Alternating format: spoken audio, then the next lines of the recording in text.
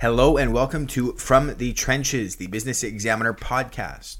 The guest for this episode is Rose Klukas, Economic Development Officer with the City of Campbell River. She talks with us about her impressive career, which includes being a part of the LNG boom in northern BC, Campbell River's tech attraction strategy, and the challenges for smaller communities as they adapt to the issues presented by COVID-19. Rose is also the president of the Vancouver Island Coast Economic Development Association and a member of the board of directors at the Economic Developers Association of Canada. Our conversation starts now. So my name is Rose Klukas. I'm the City of Campbell River's Economic Development Officer. So I operate the function in-house for the city. Awesome. Well, that's great. When I first interacted with you, you were with Kitimat amidst the LNG boom. That's kind of where that, anyways, in my mind, that's when I connected with you.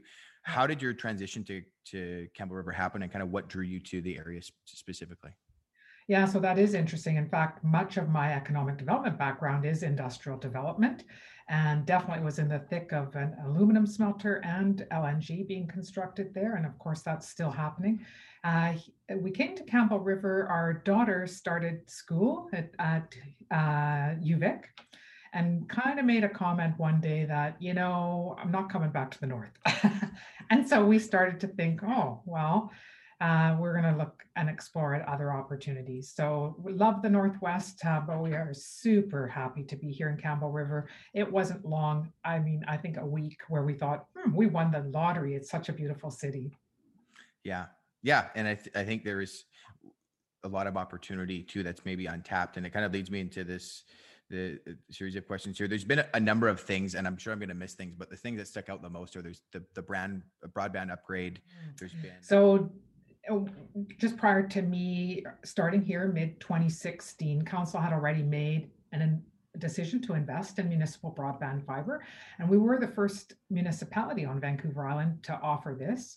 In those days, it was identified through a business case that one of the maybe business development impediments or the kind of the uneven opportunities is access to low cost, high speed internet. So we own a loop in our downtown core, and we've been making some investments to increase that loop and offer it to our business community. And it's an open broadband. So we have third-party providers that actually enter into agreements with our businesses. But because that decision was already made, and because you start looking at some of the data about new business development, focusing on innovation and technology makes a lot of sense. It supports our primary industries that already exist here, who definitely are always innovating for their businesses, so forestry and aquaculture. And it allows us to grow an entrepreneurial ecosystem. And we can see with COVID that innovation is part of every business. So we want to support that with some of the programming that we do, and we definitely have a lot of things on the ground in that regard. Yeah, well, and it's almost like not that you saw, obviously nobody saw COVID coming, but you were able to address it a lot better because you had that infrastructure in place, which is kind of a cool sense there. And then could you speak about some of the like there's the tech hatchery. I saw something, Spring Capital, there's Salmon Capital Holdings. There's a bunch of different things on the tech side or startup side. Can you talk about kind of how those came about? Yeah, I love this conversation because I'm going to confess one of my first bad things I did when I came here. I saw that Campbell River had been branded as the salmon capital of the world, and thought to myself, that seems like a limiting brand, and was thinking of other ways we could brand Campbell River. But through my journey and meeting people, and one person in particular that's instrumental in some of these other programming, he said to me, well, Rose, how do you think people like me know about Campbell River? It's about fishing. So you mentioned some of the programming that we do, like our Next Stream Tech Challenges and our Tech Hatchery. And those are all a nod to the salmon capital of the world. So you can, in the naming, we recognize that this is an important part of our history, but it's also an important part of our present time. But we're expanding the definition to include innovation. So NextStream is one of our really kind of exciting programs that we have in partnership with our Campbell River Area Angel Group. We run these series of tech challenges, and we're in the midst of round two. So round one completed in the fall of 2020, and essentially we've created a number of challenge categories where we're asking people to innovate within them. Round one, we had about 35 contestants globally. Round two, we've had about 65 global contestants. They're mostly from the Lower Mainland and Vancouver Island, but we have definitely garnered some international attention. And we're trying to solve issues that affect our community, but are broader, can be applied elsewhere as well. And alongside of actually capital investment opportunities from the angel investors into the companies that are winners, we also have an opportunity to showcase that we here in Campbell River are an innovative, forward-thinking community and are hoping to attract other businesses in technology here in Campbell River. And Yeah. on Vancouver Island as well. So I do have my other role is president of our Vancouver Island Coast Economic Development Association, and we have an ongoing regional tech attraction program. And it's a really cool initiative because we're working together as communities to showcase all the amenities that our communities have that would make it a great place to live and do business. Yeah. So. Yeah. No, it is, and it is exciting. I had a great chat with economic development from Cumberland, and they were talking about it's a very young and like they don't have a huge business tax base, but a ton of people basically just work remotely there. And so there certainly is, I think, an appetite. And then, COVID, I think, has opened up the conversation, or really, like, you don't need to work in a big center to make good money. You can work for, Facebook and Microsoft anywhere you want, basically. Yeah, there definitely is the remote worker component. I mean, each of our communities are looking for anchor tenants that are going to come into our communities. But we know we're not going to be downtown Vancouver, nor do we live on the island for that reason, right? We want to keep the character of our community while expanding, definitely tax bases for our residents and for the operation of programs within the community. And it is true that COVID has definitely, people are calling. They've recognized that what we've known all along, that space is valuable. And so we're having people look at our community as a good place to live and work. Yeah. It kind of leads into this question about some of the external pressures. I think it seems like, and what you're doing is there's a lot of future proofing going on and a lot of forward thinking. This week and last week, at least, I don't know if your LinkedIn feed has been lit up with the feedback on that Netflix documentary about aquaculture, and some of the misinformation there, and just general challenges that sector is facing. Forestry, there's kind of protests happening in sort of central South Island. Can you, I don't know what, I don't want to put you in an awkward spot or anything like that. So, you don't have to answer it, but how are you guys addressing that from a municipal perspective when you have these kind of external pressures to a big part of your tax base? Sure. And from an economic development perspective, I can, I acknowledge these are important industries to our economy. And I think I alluded to it a little bit as well. We see innovation within those sectors. So for example, within aquaculture, we have a number of businesses that support that industry, or even in forestry, that are innovating and providing new ways of doing business. And so we encourage that, and we see that happening continuously. Okay. Yeah, no, that's great. Do you see opportunities in other sectors, just because as time passes for Campbell River, is there some industries that maybe outside the box stuff that maybe wouldn't come to mind? Maybe manufacturing facilities, and they've got Sealand Air there. But where you're kind of seeing some untapped opportunities? Mm-hmm. Yeah. So, definitely manufacturing and those kind of light industrial projects are very suitable for Campbell River, and we continue to look for opportunities within that.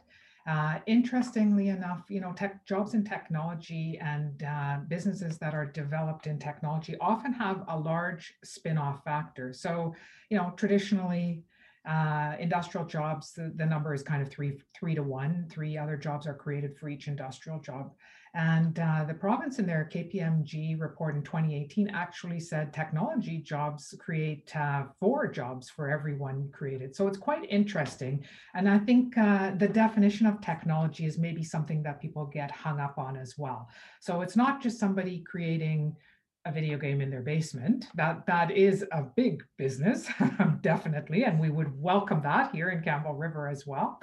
But it does go beyond that. And in fact, our next Dream Tech Challenge kind of speaks to that as well. One of our winners was a business on Quadra Island that one of their people there, through a process of fermentation, created a fish sauce. And so I don't think people think, oh, food, technology. But we talked about it just earlier that technology impacts every business. So I think continuing our growth in that area, I think there really is an opportunity there. But I mean, if you're in economic development, if you're an economic development professional, you are always looking ahead to see what is coming down the road. Tourism is a huge business in Campbell River, of course, impacted by COVID, but just prior to COVID, we started to see numbers that rivaled provincial averages, for example, in occupancy rate. And year over year, our stats were showing a steady improvement in numbers. And so we know that that's a huge part of our economy as well. How do you think the bounce back is going to be, or what do you think that's going to look like? Let's say, I think I'm eligible for vaccinations in September. Is that, assuming, let's say September, October, things open back up, do you guys have a timeline for kind of how things may look to return to some of those tourism numbers? Well, I definitely wished I had the crystal ball. And I wished we were there already. Yeah. So what I can say is we closely follow obviously all provincial health orders, but also Destination BC's guidance. So that's how it's going to unfold here as well. I do think that when people are encouraged to travel, I think we are going to see, I think that people will come to Campbell River. I think, like I said, we built up that reputation, and I think we're going to see a good rebound of our tourism economy. But to be clear, the entire economy is going to take some time to rebound. This is not going to be an instant fix once things kind of come back to quote unquote normal. And it's not going to be like it was in the past, right? Yeah. It has been very interesting to observe, because you kind of see like the fear kind of suppresses people. And then, I know like in Australia, they've seen a big boom in tourism, but all domestic. So I wonder if there's some great opportunities for that. I mean, I know I'm an Nanaimo boy, born and raised. So I've been even like looking at the West Coast, kind of as an alternative. I'm normally in Hawaii, right? And not for a while. You're looking at the wrong place. You need to come to the salmon capital of the world. Okay. Okay. Can you speak to kind of what you do, whether it's coursework through the provincial association or things that you read to kind of stay on top? Can you speak to that a little bit? Yeah, I do love to read. Like on a personal note, I love to read and I love to write. And so I do a lot of that. And, economic development is a 24/7 job. You're always thinking about it. And so, I carry that on in some of my personal hobbies. But I participate in when our BC EDA Association has offerings. I do participate and keep current on best practices in economic development. I am on the board of directors for the Economic Development Association of Canada. That also offers a whole a large amount of professional development through the University of Waterloo. And so I definitely try to stay current with that. And it's learning, but it's also connecting with practitioners throughout Canada and throughout BC. And most of us have limited resources and capacity, so we don't want to reinvent the wheel. I think people are very keen to collaborate and share, what's working in their communities. And I have a number of colleagues that I have a really close relationship with, and we do share that kind of stuff. So yeah, busy all the time. Yeah, in those small or in your network across Canada, is there anything that sticks out that about how you're approaching economic development? I don't know whether it's a business attraction strategy or some unusual unusual trends you're kind of gleaning from those other areas? Well, I think here in Campbell River, some of the kind of unique things that we're doing is, for example, we're embracing partnerships with Campbell River Area Angel Group, and they're able to use some of their resources and some of their um, expertise in this case technology to help business development opportunities here. I think economic development has some traditional pillars that still are very important, but it's a changing field all the time. So we are talking more things like workforce development are more prevalent now than maybe 10 years ago. How do we get people to fill jobs that are job vacancies? And again, some of this is more pre-COVID, but we're going to see that coming up again. So yeah, I think we've embraced a number of unique initiatives here. But partnerships, collaboration, that's key to success, right? Yeah. Yeah. No, I love that. Last two for you. Best piece of personal advice that you have received. Could be maybe a saying in your personal life or could be professional. I think always it's good to have a personal life and have a life outside of work, and it provides for a lot of balance. We love dogs, so we're crazy dog people, but it also allows us to get out into the community and meet people and meet businesses. I think in economic development, that's my best piece of advice is get out, meet your business community, listen to them and hear kind of what are their needs, because that allows us to come back and see if we can provide some creative solutions. We can't fix everything, but sometimes we can connect people with resources that they may not now know about. But you got to get out, meet them, and listen to your community. Yeah, no, that's great. Last one, and I won't put you on the spot. Maybe you can do top three, but favorite place to eat in Campbell River or Vancouver Island, if it takes the pressure off you. So I'm going to answer that in two ways. One, I actually love to cook. So cooking is a hobby of mine. And having moved from Northern BC, I'm still so enthralled at all the ingredients, particularly with fruits and vegetables that I can get that are grown like right near my house. So I think I go out more and buy special ingredients and cook at home. But the second part to that question is we do have some fantastic places to eat. And even during COVID, we've had several new restaurants pop up here in Campbell River. So I think that's a hidden secret. I know, we may not be known as a foodie community yet, but we're going to be because we have some great, come down, visit us, and enjoy some of our restaurants. My favorite food is sushi. So we've got a few great places here. Thanks for stopping by From the Trenches, the Business Examiner podcast. If you want to learn more about the interviewee, please check the web and social links provided in the video or listening platform description. Please send any feedback to info@businessexaminer.ca with the subject line podcast. We'll see you next week.